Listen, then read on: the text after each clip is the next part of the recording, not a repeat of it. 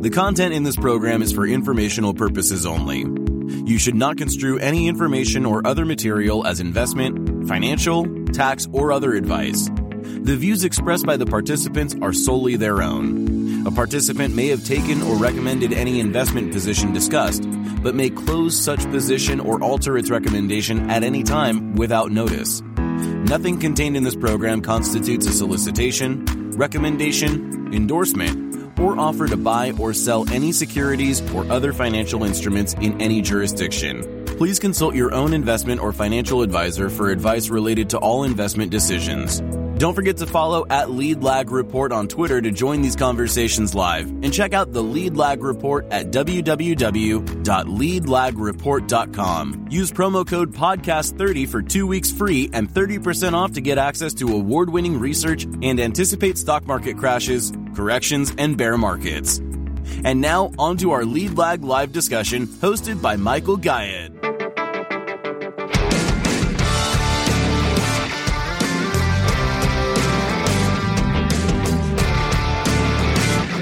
My name is Michael Gayed, publisher of the Lead Lag Report. Joining me for the hour is Mr. Jack Gamble, who says he's nobody special, but I think we're going to prove that is not the case. So, Jack, for those who are not familiar with you, introduce yourself. Who are you? How'd you get involved, interested in markets, and what exactly are you doing with your YouTube channel? Well, first of all, thank you for having me, Michael. I'm a big fan of your show. It's great to be here. As my name implies, I am nobody special. I do that on purpose. It started as kind of a joke, but it's mainly meant to communicate that I don't actually have any formal background in finance. My background is mechanical engineering. That's what my degree is in. I spent 15 years working in commercial nuclear power. So I am not, as you say, a finance guy. And I know there's a lot of guys in this space that are out there exaggerating, inflating, or outright lying on their resume. So I wanted to make sure I contrasted with them as much as possible. So I just wear my lack of a qualification stamped on my forehead. Everywhere I go, I put it out there, and that's how I roll.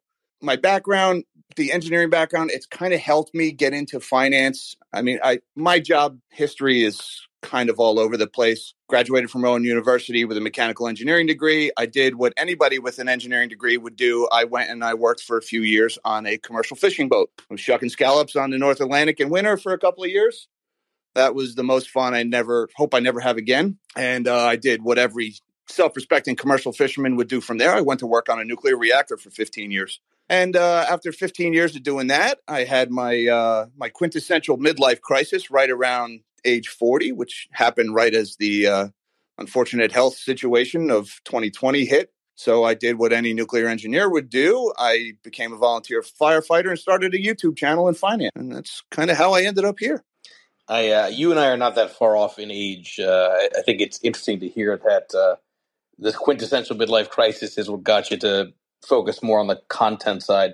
Talk about why the pivot. Why did you go from mechanical engineering and all the other things that you've done to gravitating towards this domain?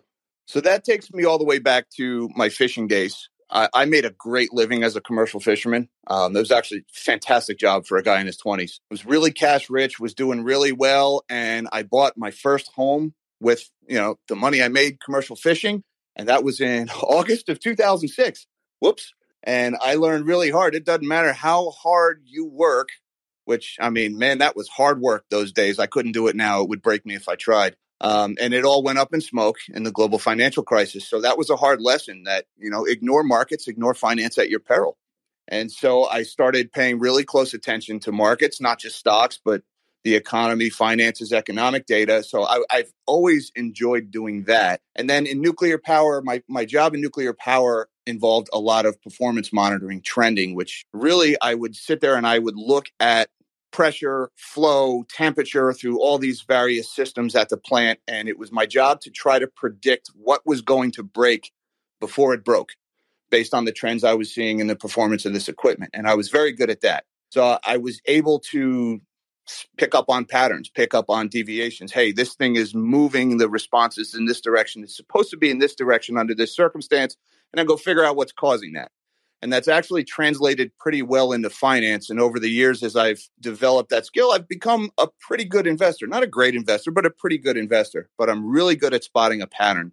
That all kicked into high gear with repo madness in 2019.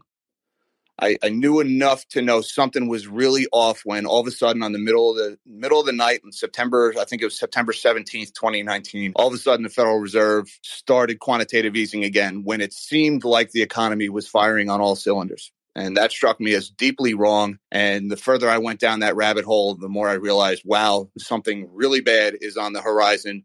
And something really bad ended up, shortly after that, we got the videos of things happening in China, people being welded inside their apartments. And, I was able to realize, hey, this thing is coming. This is also going to wreak havoc on markets.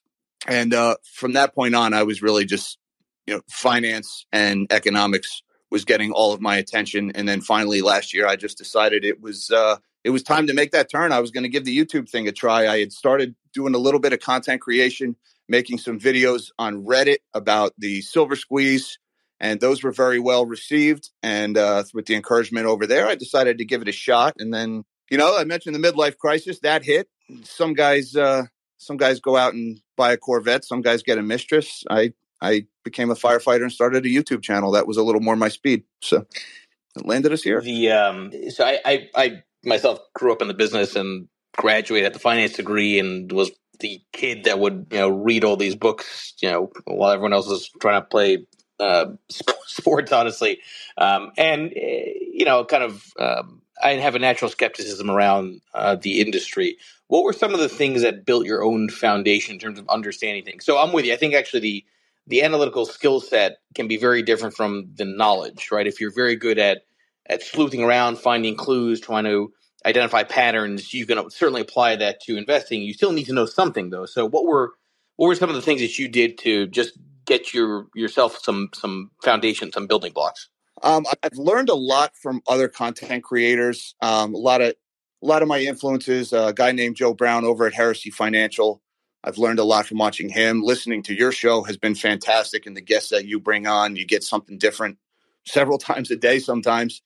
So consuming a lot of that, I've learned to approach traditional finance media with a large serving of skepticism. A lot of times, a lot of what I see in financial press is people shopping their own books around or people advertising the other side of a trade that they're taking. So that skepticism and looking into the motivations and the interests of the people who are selling a certain narrative has helped to fill in a lot of the blanks. And then as far as some of the fundamentals, the relationships between bond yields and prices, that was kind of a breakthrough. The more I learned about the bond market, I think a lot of things fell into place for me. Again, not coming from the finance space. You hear about the stock market. The stock market gets all the headlines, gets all the press, but the bond market is where it happens. That is where the decisions are made and what really moves markets. And really everything just boils down to a derivative of debt in our economy at this point. And those were some of the key points for me. Yeah, and it's I'm glad you put the emphasis on the bond market. So I keep going back to the point that the Fed doesn't own the bond market owns the Fed, right? The bond market is the leader, and the Fed is ultimately following, which is amazing to me because everyone gets so obsessed around weeks like this week. You got an FOMC decision. The bond market, I'd argue, has already pivoted. I mean, with the way the yields have come off the peak from last year. What are some of the parts of the bond market, of the credit market, that you try to focus on? If you're going to be talking about identifying patterns, what are some of the things that you're most centered on? So the 10-year is obviously the one that gets the most attention. That's kind of the bellwether. So I spent a lot of time looking at the 10-year. The yield curve itself, the inversion in the yield curve has been a pretty big one. You mentioned the move in the bond market and how the bond isn't really buying what the Fed is selling at the moment. The long end of the yield curve is moving down. So it's the long end of the market, the bond market is not buying this hike cycle. They're basically calling the Fed's bluff. And they're saying, you're going to start easing real soon.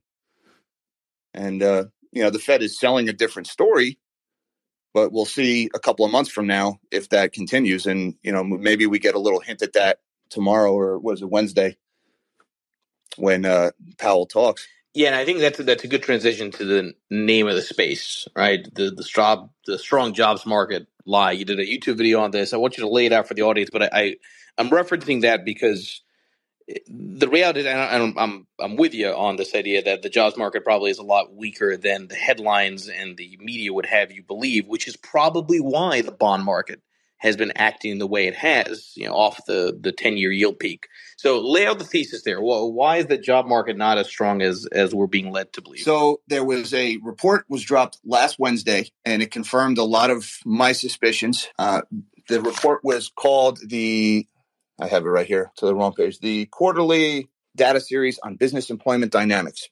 It came out Wednesday at 10 a.m. And to this moment, there's only one website in the world that's even mentioned this report, a website called Mishtalk. They have revised the second quarter of 2022 jobs data from what was previously reported in the monthly jobs reports as 1,121,500 jobs gained in the second quarter of last year. They went back and they revised that to negative 287,000 jobs, a swing of almost 1.4 million jobs to the downside. And this is looking back at the second quarter of 2022, which, if you recall, that is when they told us not recession because strong labor market.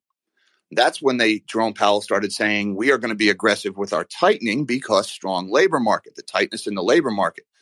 And on my channel, I play my strong labor market montage in a lot of my videos because just over and over again, we've been told how strong the jobs market is. But when you actually get into the data, when you dissect the data points and you look at the trends and what they're telling us, the data is telling us the opposite of that. And, this quarterly data series on business employment dynamics that was released to zero fanfare, despite all the talk of strong jobs, that continues to this day. Turn on CNBC, you're going to hear the phrase strong labor market a few times an hour. And nobody mentions this. The labor market is not strong. And there's no shortage of data points elsewhere in some of these economic reports that'll support that also. Yeah, and it's interesting, right? Because I don't know if it's conspiratorial or not, but there clearly is a narrative in the mainstream. You can argue in most things, right? Depending on political bent or whatever it is. But it is curious to me that there isn't sort of an aspect of the media going back and really hitting on the revisions as much because people think it doesn't matter, but in reality, it's what frames the here and now. Absolutely. What are some of the other aspects of the jobs market from what you've researched that are worth paying attention to? It's more than just the idea that jobs were lost, but there's always a quality aspect to the jobs that are out there. Oh yeah, well, quality is a big one, and I got to give credit to Zero Hedge. Zero Hedge has done a fantastic job dissecting the actual jobs reports, and some of the numbers that they found, they've really been banging the table on this one since last summer. But really, all of the job gains, all of the strength in the labor market can be boiled down to a couple of trends. We're seeing a slight decline in full-time employment. We're seeing a huge uptick in part-time employment, and we're also seeing a large uptick in multiple job holders. And none of those data points are reflected in the headline establishment survey that comes out every month from the Bureau of Labor Statistics. Now, you can see this data. If you actually pull up the BLS data, they break it into two different surveys. They'll have the establishment survey, which counts payrolls, that is jobs filled. And then you've got the household survey, which counts people filling jobs. And we've had a big deviation since last year between the number of jobs being filled and the number of people filling them. And it's been boiled down to inflation is causing, number one, a lot of people are just dropping out of the workforce, whether that's boomers retiring or young people just giving up hope, I don't know. But we are seeing people dropping out of the labor force, and we're seeing the people who are staying in the labor force are taking on multiple jobs in order to make ends meet because of the cost of inflation. I mean, presumably the Fed must be aware of this, right? I mean, I can't imagine that with all their economists and all their academic credentials, right, they're not aware of some of these dynamics. Why do you think the Fed is still maybe jawboning? Because this is the big concern, especially on FinTwit. It's like, all right, Powell's going to come out tomorrow. He's going to hit the bulls on their head for rallying this year. But the reality is things have been probably a lot weaker than most would realize. Aside from the fact that last year was abnormal, the economy is just in a weird place. I mean, is the Fed purposely trying to ignore this or pretend like they are not aware of it? What's your take on that? So, there's the simple rule of never attribute to malfeasance something that could be easily attributed to stupidity. That doesn't really work here with the Fed. Say what you want about the Fed and the central bankers. They're not stupid. So, no, I don't think this is stupidity or ignorance. Is it malfeasance? Is it evil? I think that's also probably a little intellectually lazy to just come out and say they're bad people, although I don't think they're particularly good people. The Fed is, first and foremost, a political organization, right? Jerome Powell is a salesman. He sells a narrative when he goes up there. I never play poker with that guy. So the Fed is tasked with restoring calm in the markets, right? If the Fed came out and told the truth about the situation that they're in and how painted into a corner they are, people would panic. And, the Fed is not trying to cause a panic. So, they're playing the hand they're dealt as best they can. The Fed is also kind of left to clean up the mess that fiscal policy has made over the years, right? You've got fiscal and you've got monetary policy, and the Fed is being forced to use monetary policy to offset the drunken sailor mentality of fiscal policymakers going back almost 50 years.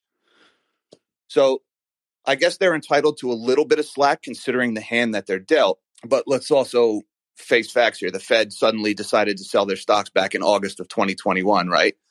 To eliminate the appearance of a conflict of interest. That's what they said. These people are smart enough to know there's no difference than the appearance of a conflict of interest and a conflict of interest. They are one and the same. If it looks like a conflict, it is a conflict. So they had no problems getting wealthy off of their quantitative easing, off of inflating the asset bubble, the everything bubble. And they had no problem selling at the top right before they started sending it down. So, yeah, I'm sure the Fed is aware of this, that the jobs market is not as strong as they're saying it is. But what is the Fed going to do? Come out and tell us the jobs market is weak and we need to crush it anyway? That's not going to go over so well with people. So I think they're in an impossible situation. By the way, I'm glad you make that point about incentives. It's like I've tweeted that out before. Powell's worth, by some measures, $30 to $50 million. I mean, I'm pretty sure a good amount of that is in risk-on assets. So you had the seventh worst year from a real return basis in the S&P last year. You've had really a bear market that started in February of 2021, which is when small caps started petering out and you started seeing a lot of the speculative stuff peak. Powell's not, everyone's a self-serving animal at the end of the day. Powell also doesn't want to see his own net worth drop. We'll be back after a quick break. Hello, listeners. Michael Guyette here from Lead Lag Live. Are you ready to take a deep dive into market trends, risk management, and investment strategies? Then you need the Lead Lag Report. Our in-depth analysis helps you understand the financial markets like never before. And guess what? We're giving you a chance to experience it at a discounted rate. Visit theleadlag.report/leadlaglive and get an exclusive 30% off on your subscription. Don't miss out. Level up your investment game with the Lead Lag Report. And now, back to our discussion. Yeah, I would believe that. Now, Powell's also in a position where he's got to solve inflation. And the truth is, inflation is, number one, much higher than they're telling us. And number two, it's falling much faster than they're telling us. And a lot of that boils onto, I'm going to draw heavily on an interview series I did with a guy by the name of the Happy Hawaiian, who's pretty active on FinTwit. Back in December, we did an interview series. It was meant to be a 10-minute interview for my channel. We ended up talking for over an hour, and I broke it up into several pieces. And I called it Garbage In, Garbage Out, about how the data points that are being used as excuses for monetary policy right now are just trash. And if you put in garbage inputs, you're going to get garbage outputs. And the monetary policy we're getting is based on flawed inputs right now. So we're not going to get a good monetary policy out. One of those is the inflation data. I talk about on my channel a lot about the CPI. CPI should have been much higher. CPI should have been between 15 and 20% for most of last year. If you actually look at what the cost of living of the average person has done over the last year, namely owner's equivalent rent, which is this singular data point that makes up 25% of the math that goes into the CPI calculation. They've been telling us that rents on the ground were going up between 5 and 7% through 2022. Well, if you looked at things like Zillow or Redfin, which is a mix of signed rental contracts and asking rents, the rent was actually going up between 20 and 30% in most major cities in the US last year. So there was a massive understatement of inflation last year. And now those rents are actually falling very fast. But because they understated it for so long, the data is still showing the rent rising in the CPI math, even though it's actually much higher than they're telling us, but it's falling much faster. So I think actually this is an important discussion because this does relate obviously directly to housing. And one of the titles on one of those clips, those videos on your channel is Real Estate Didn't Crash, It Froze, Now What? And I think that's a very appropriate title now, given the way lumber prices have acted. And as much as people keep saying they don't understand my obsession with lumber, it's not just lumber, it's utilities, it's treasuries, it relates to these signals that I'm known for that are well researched. Lumber is strong and basically telling you that housing starts are about to pick up, which is really interesting because it's a reflationary move in the context of this disinflation that's lagging. What's your take on where we are in the housing market? Do you think the bearishness is overdone, and could there actually be a contrarian juncture here where housing could actually lift us out of the bearish mood? I don't anticipate housing lifting us out of the bearish mood. The lumber is interesting, and yeah, that could be signaling more supply coming online. That might actually be kind of the problem. The housing market right now is as illiquid as I've ever seen it. Right, we haven't had a lot of downward movement in prices. We are starting to see downward movement in home prices in a lot of major areas, where I think the markets that are still rising are the exception, where they were the rule for the last few years. But because of mortgage rates being so high, the sellers are leaving the market as fast as the buyers are.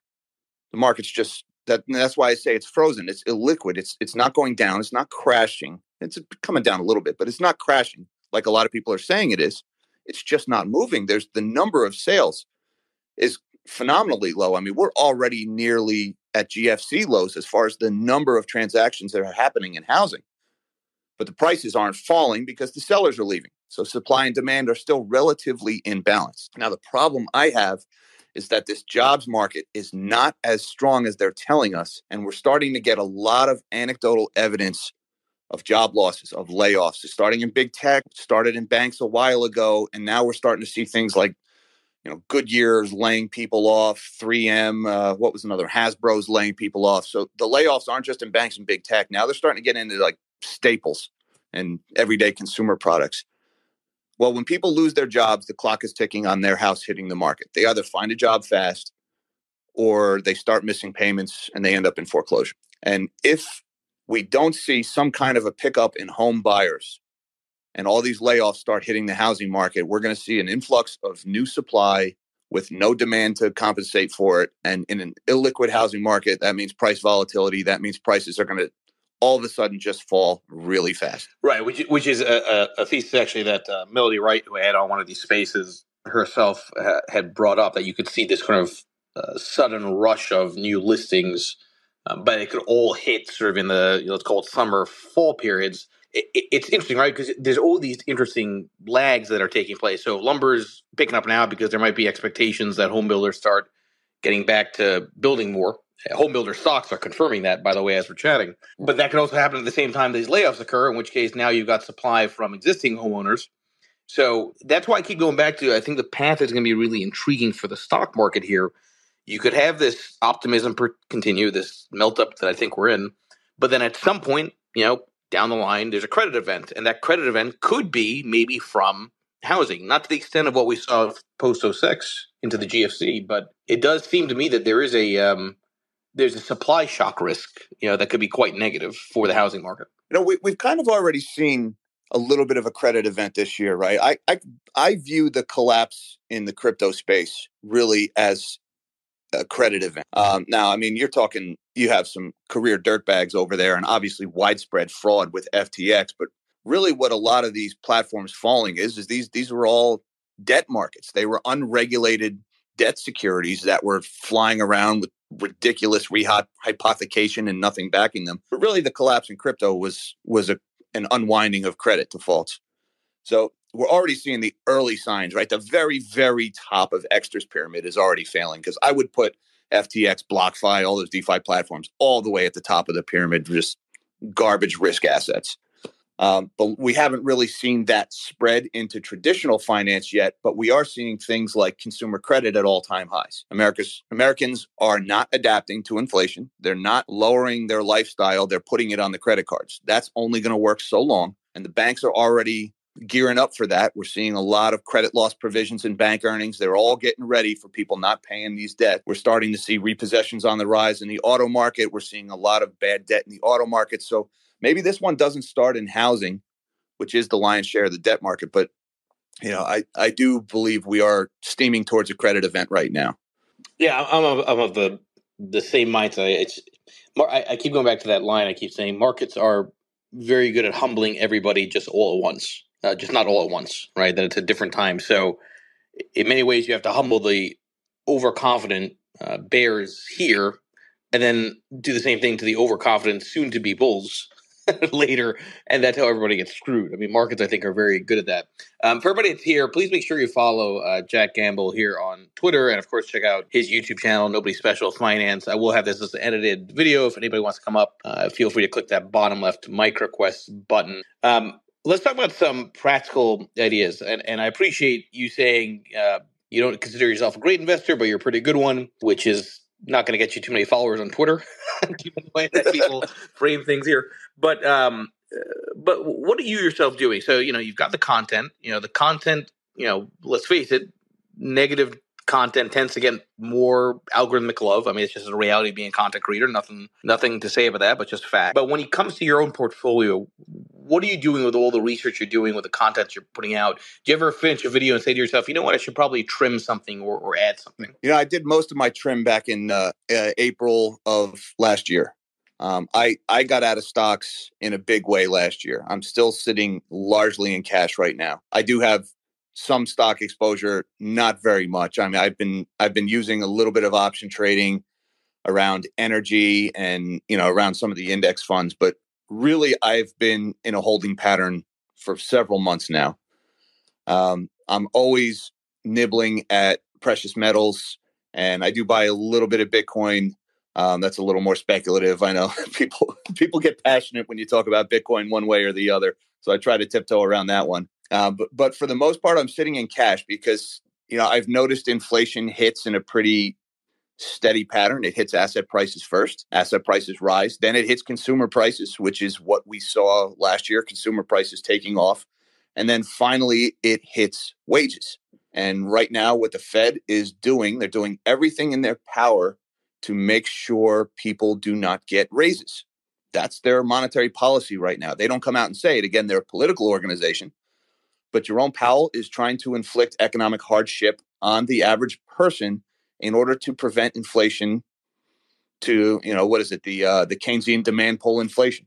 If you actually look at the surface, beneath the surface, real wage growth has been negative for 21 months in a row now, where nominal wage gains have been below even CPI, and CPI is well below the actual rate of inflation. So, if you go by standard of living and real wage growth, we are in a deep, deep recession, and we have been for 21 months now.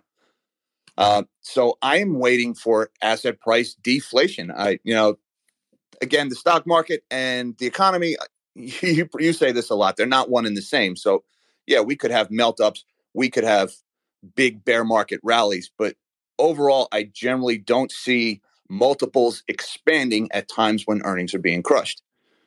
And overall, I don't see home prices continuing to rise when most home buyers can't afford to buy that home. So I think we're probably headed for some severe asset price deflation in the coming months. So I'm sitting largely in cash, even though I'm eating the cost of inflation to do that in the meantime. Is it sort of like that old joke of, the definition of profanity? It's like, when you hear it, right? What would be a signal for you to say, okay, now it's time to deploy that cash? Is it as simple as stocks have a 15, 20% decline from here, or credit spreads blow out? I mean, what would be some of the things for you personally that would make you get comfortable? I can tell you I'm a long way from comfortable right now. The Fed is still tightening, and we don't find bottoms while the Fed is still tightening. Not that I've seen in any of my research. And the last time we were in anything resembling this scenario. The closest I can find to that is 2006, 2007. We didn't really bottom, not in stocks, not in home prices, until several years after the Fed pivoted. What will be the actual indicator? That's hard for me to say. What is the one data point I'm looking for? Hey, when I see this, I'm going to pile in. I'm probably not going to pile in. When I see the Fed pivot, I'm going to wait a little while, and then I'm going to start nibbling over the course of months and years. It's not going to be a pile in when I see this number cross this threshold. And are there certain secular themes that you think are worth paying attention to? Everyone often talks about energy, commodities. That's the place to be for a multi-year cycle. I, by the way, don't disagree necessarily with that, but there's probably going to be a lot of volatility along the way. But are there certain areas that look more attractive to you from a sector or industry perspective? Yes. I do think that coming out of this, to borrow your words, I do think we're on the brink of a credit event at some point this year. And I think the response to that credit event is going to be what the response has always been, and that's going to be to ease monetary conditions. Call me a hopeless romantic. I hope they don't, because I don't think easy money and zero interest rate policy has been a good thing for people. But I don't have very much faith that that's what they'll do. I think they're going to print and they're going to lower. And those are very inflationary policies. And during periods of high inflation, it's back to basics. How are people going to heat and how are people going to eat? So I like the idea of real estate. Again, not yet, not for a long while. I like the idea of farmland. I like the idea of energy stocks, of energy investments. That's where I'm looking to deploy that cash. And of course, inflation hedges, gold, silver, Bitcoin are always popular with me. Let's talk about gold for a moment here. You touched on it a tiny bit. So I always go back to this point that gold is perhaps the truest diversifier, in that it tends to not really correlate to very much, except in short periods of time, benefits from high volatility in equities. Other than that, it's hard to properly model out gold. What would be your thesis for precious metals, for gold in general? I think we're probably in a multi-year cycle that favors gold. But what are your thoughts on that? Yeah, I would agree in a multi-year cycle that favors gold. If you go by inflation, gold as an inflation hedge, well, we had the highest inflation in decades in 2022, and gold pretty much traded sideways for 2022. So the time to get into gold is ahead of the inflation, not during the inflation. During the inflation, gold doesn't do a whole lot, right? The time to buy gold was early 2020, right when the Fed announced that they were going to start the money printing. Actually, one of the reasons why I was able to quit my day job and start doing YouTube full time is because I piled into precious metals and precious metal stocks as soon as I found out the Fed's solution to a virus was to print money. And that did very well for a couple of months, right up through August of 2020. And then to a lesser extent in January of 2021 with the silver squeeze, and the gold saw a benefit from that as well. So, with gold, it's getting ahead of the inflation, not during the inflation. It's already too late. By then, everybody's buying it. And if you do what everybody's doing, you're not going to outperform. I do see a trend of central banks, namely Eastern central banks, piling into gold right now. I think U.S. foreign policy and European foreign policy has kind of manifested that when we cut the Russians off from SWIFT. I don't want to, trigger anybody's passions here. It's a sensitive subject, but looking at this just pragmatically, when we froze the Russians' reserves in U.S. dollars, we told the Russians and anybody who might be thinking of anything like the Russians that, hey, your U.S. dollar reserves are basically subject to the whims of the United States. And if you don't like that, you better put your reserves in something else. And they're buying gold. In a lot of Eastern central banks, there is a flow of metal from New York and London over towards Moscow, Shanghai, and, also India. And it's not just countries hostile to the United States. Even countries friendly to the United States have started to increase central bank holdings substantially recently. So, if the big buyers are piling into gold, that should tell you something. Yeah, I've observed some of those trends too. Let's take a step back for a minute here, and again go back to YouTube and the videos you're doing. I've seen a couple of them. Candidly, you're natural in the way that you present things. I'm just curious, what's your own vision? I mean, what is it ideally you'd like, in the next few years to see for your own personal brand, for your media? Are you trying to just build out, be a little bit like from Heresy. I had him on a space before. What's your own personal vision? I think a lot of the problems we're facing economically right now, and to a lesser extent geopolitically, but a lot of it comes down to economic illiteracy. We don't teach it in school. You can be a college graduate. I graduated from college with a mechanical engineering degree. I mean, I was doing high-level differential equations, and I didn't know the first thing about finance when I graduated. I mean, I did nothing but math for years, and yet they don't teach you anything about finance. And, the average person didn't realize they were being robbed when that $600 check showed up in their mailbox in the form of a stimulus. And I think people are starting to now kind of figure out, hey, maybe that wasn't such a good deal for us.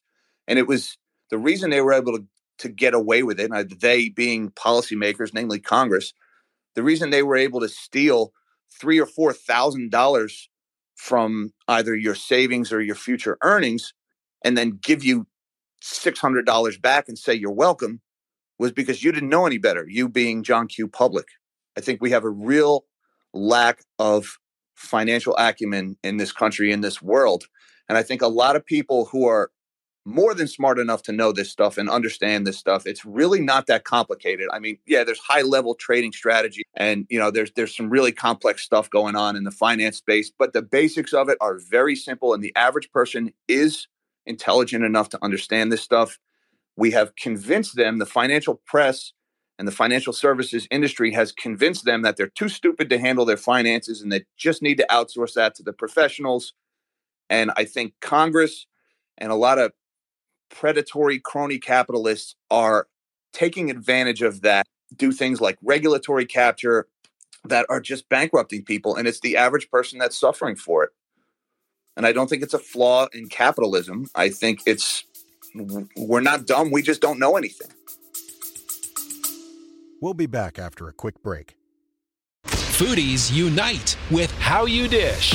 It's social media with a secret sauce. Food, the world's first network for food enthusiasts. How You Dish connects foodies across the world. Share kitchen tips and recipe hacks. Discover hidden gem food joints and street food. Find foodies like you. Connect, chat, and organize meetups. How You Dish makes it simple to connect through food anywhere in the world. So, how do you dish? Download How You Dish on the Apple App Store now.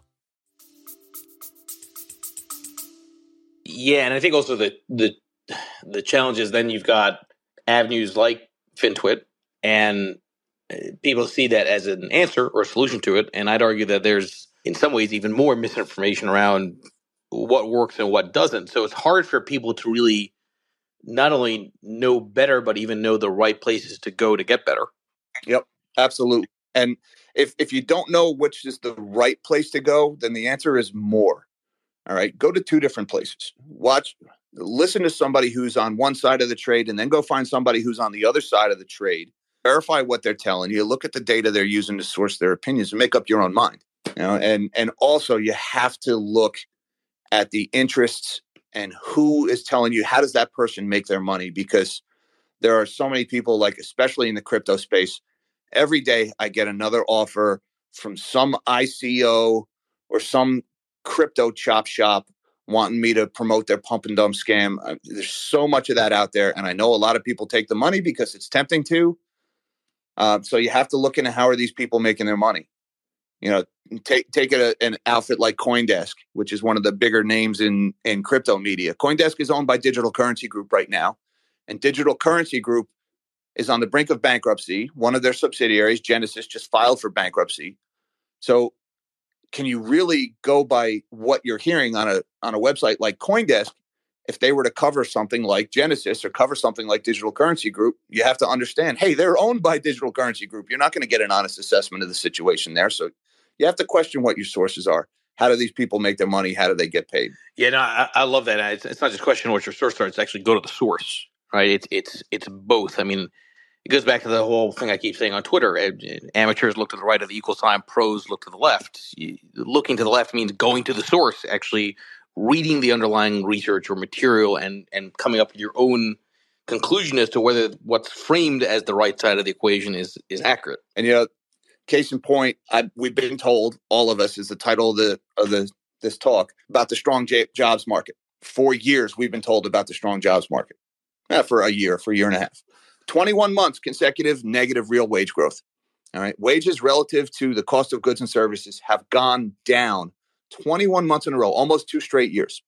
That is not a market that is short of labor, right? Cost doesn't go down when there's a shortage of something. Real wages are not rising as fast as inflation. So that tells me we actually have an excess of labor because labor is getting cheaper. It's not getting more expensive. And to quote the Happy Hawaiian who came on my channel and we did that interview, he said, if you actually look at the numbers, we have a wage shortage right now, not a labor shortage. So you have to actually go back to the data and you have to question what you're being told and make up your own mind. And, the more I dig into the labor numbers, this BLS report that just came out last week that says we're losing jobs, not gaining jobs. If you look at the household survey and not just the establishment survey, yeah, they say we're gaining jobs, but the household survey says people are working more than one job in order to make ends meet. And most of the jobs we're gaining, we're losing full-time workers and we're gaining part-time workers. That's not a good economic indicator. That's not a strong labor market. That's desperate people trying to make ends meet. And then you go over, you look at some of the debt data. Yeah, that backs up the fact that the labor market isn't that strong. If the labor market was strong, people were making more money. They wouldn't be running up their credit cards to live. So you have to pull on the threads. You can't just take what you're told at face value. Given that you're not necessarily sort of surrounded by others in the investment management industry, I'm curious. Your own friends, your own family, your own people that you interact and deal with. Do they care about any of this stuff? I mean, and I say that, and I don't say that in a bad way. I'm just saying, it's like I put that joke out on Instagram. I said, unpopular opinion, your neighbor doesn't care what the Fed does this week, right? I mean, what's sort of the non-finance field feeling as far as where we are? Most of the friends, relatives that I talk to, they're not interested in what the Fed is doing or Fed is saying. They're not interested in what are the data. They come up to me and they say, Jack, where should I put my money? And I get so uncomfortable when I get asked that. I never tell people where to put their money. I don't do that. I hate being asked for money. I don't ask people for money. I'm a lousy salesman. I just like to consume the economic data and communicate what I'm seeing. And so I do my best to be transparent. If I'm talking about something, if I'm talking about energy, I'll mention, hey, I own shares in Devon Energy. That's the one company that I own. If I'm talking about some other sector, if I don't have any holdings in that sector, I'll say I don't have any. Or if I'm talking about a trend and I haven't made any trades, I'll say I haven't made a trade here yet. I just try to be as upfront as I can. I'm not interested in pumping stocks. There are people out there who want you to pump stocks for money. I don't do that.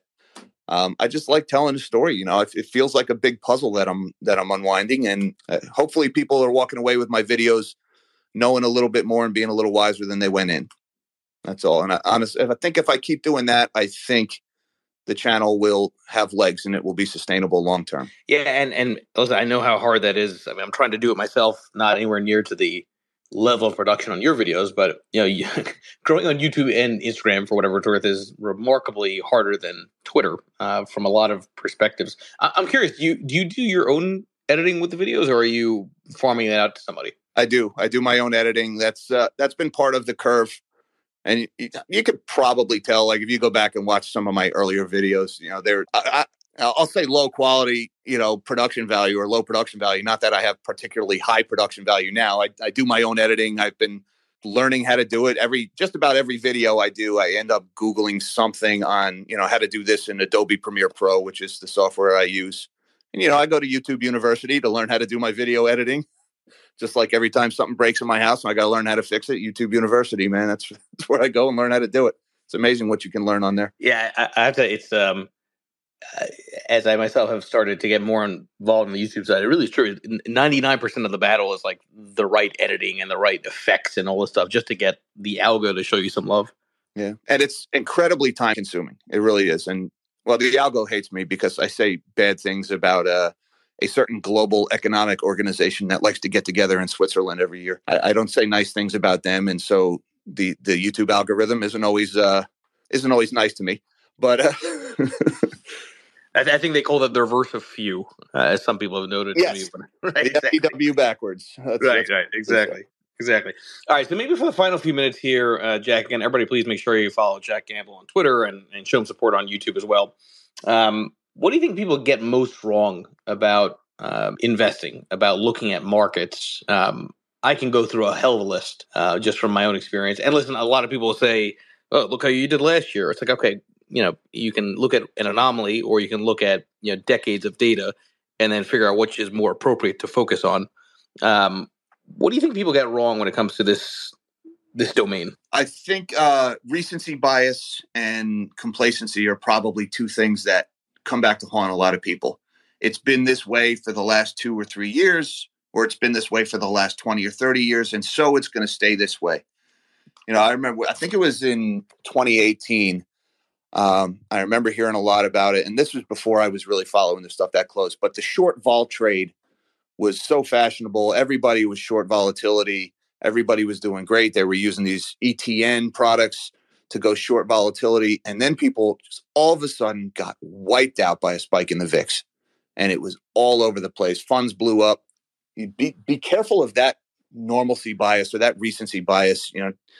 Look for the signs. If you're investing in something because, hey, for the last 3 years, it's done this, and so it's going to do this for the next 6 months, you better look at some of the accompanying data points and some of the, leading indicators and say, are you sure it's going to be that way for the next 6 months? You better verify that, because if you wait until it's not, it's too late to get out of that trade.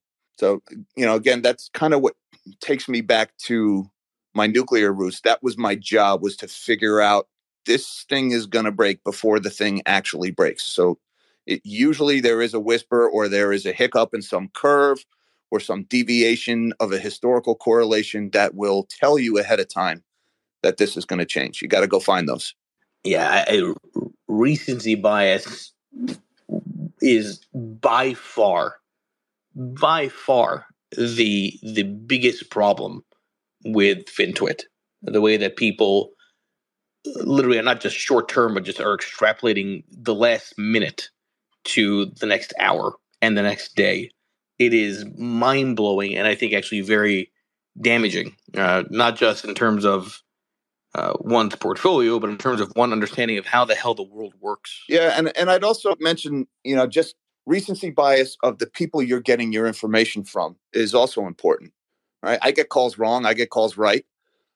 If you've got a guy who's been right 6 months in a row and he says something, don't just follow this guy into a trade. Verify, again, what data is he looking for? What supports it? Challenge his thesis. And I tell my viewers all the time, you see something I'm missing, I want to know about it in the comments. I don't do echo chambers. Echo chambers do their occupants a disservice. So if you see something I'm missing or some data point that, makes you question something I'm putting on my channel, I want to see it. It makes me better. So by all means, challenge me, So that's another thing, just because your guy is saying something, don't just blindly follow him into a trade. Make sure the data your guy is using is accurate, and make sure that you're also listening to the guy who disagrees with your guy, and then make up your own mind. Right. And I go back to do so in a civil, respectful way, rather than what you often see, which is a bunch of teardown artists by people who are attacking those that don't agree with their own bias or belief. I think that only furthers the echo chambers, right? It's like you can't get to the true likely answer, because nobody knows the answer except with hindsight, the conclusion, right? But you can't get to the likely answer unless you actually engage in a thoughtful, respectful way with people that might know something that you don't. Absolutely. I mean, maybe this is another one of the breakdowns of the social fabric in our civilization right now is that professional disagreements, suddenly makes one person evil and one person good, depending on which side you're on, or that, I disagree with your call on the direction of this asset class. Oh, that's a personal attack against me. How could you? No, it's professional disagreement. Get over it. Yeah, I don't view challenges to my thesis as personal attacks. Now, and I try to mix a little bit of self-deprecating humor into my own channel just to show, and I have it in my name. I don't take myself that seriously, so by all means, feel free to disagree with me. That's not what we do here. But social media is a tough place. A lot of people hide behind this shield of anonymity, and it brings out the worst in people. So, you got to realize that's out there too. And by the way, for the record, I don't take myself too seriously either because I have freaking lumbering gold eyes, folks, on my Twitter picture. So anyway, listen, this is a great conversation. Everybody, again, please make sure you follow Jack Gamble on Twitter, on YouTube. I'm doing another space, I believe, in an hour. Stay tuned for that. And everybody, enjoy the rest of your day if I don't see you. Thank you, Jack. Really, real pleasure talking to you. Always a pleasure, Mike, for having me on. Thank you, everybody. Cheers. The content in this program is for informational purposes only. You should not construe any information or other material as investment, financial, tax, or other advice. The views expressed by the participants are solely their own. A participant may have taken or recommended any investment position discussed, but may close such position or alter its recommendation at any time without notice. Nothing contained in this program constitutes a solicitation, recommendation, endorsement, or offer to buy or sell any securities or other financial instruments in any jurisdiction. Please consult your own investment or financial advisor for advice related to all investment decisions. Don't forget to follow at Lead Lag Report on X, Instagram, Threads, and YouTube, and check out the Lead Lag Report at www.leadlagreport.com. Use promo code podcast30 for 2 weeks free and 30% off to get access to award-winning research and anticipate stock market crashes, corrections, and bear markets.